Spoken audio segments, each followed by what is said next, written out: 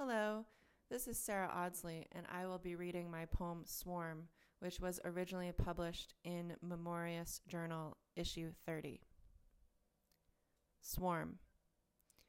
I left him standing there by a decaying log, mouth agape, no sound, still and shocked by the swarm of angry wasps propelling themselves out of the nest we'd hit with our bikes under the spruce on the east end of the property.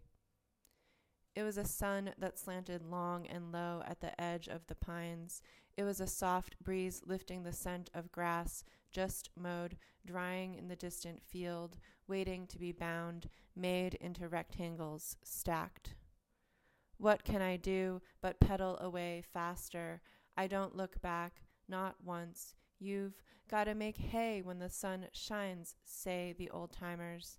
I make the hay sway, I make the wasps retreat back to their nest. Or I make him cry and wail, rock beats scissors, scissors beats paper, paper beats rock. I let wasps beat up my little brother, because I don't pull him away. I don't yell, pick up your bike, run. My lungs load with panic. No release, because I don't take his chubby hands, run with him towards the house to the stone steps, don't implore him to save himself. I see his face, still puffy, wasps sting again and again. They're the ones who won't die after just one stabbing. So they tickle him, they caress his skin, they stroke him like the breeze lifts leaves, makes shadows on the lemonade glasses set out for the men coming in from haying in the hot fields. Each glass glistens, the ice dissolving back into its original form, liquid pooling on the glass tabletop.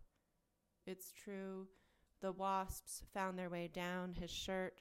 Later, we have to paint his back pink to cover up the redness, the blotchy raised welts. Later, we have to go back to get his bike, resting where he flung it on its side, pedals still.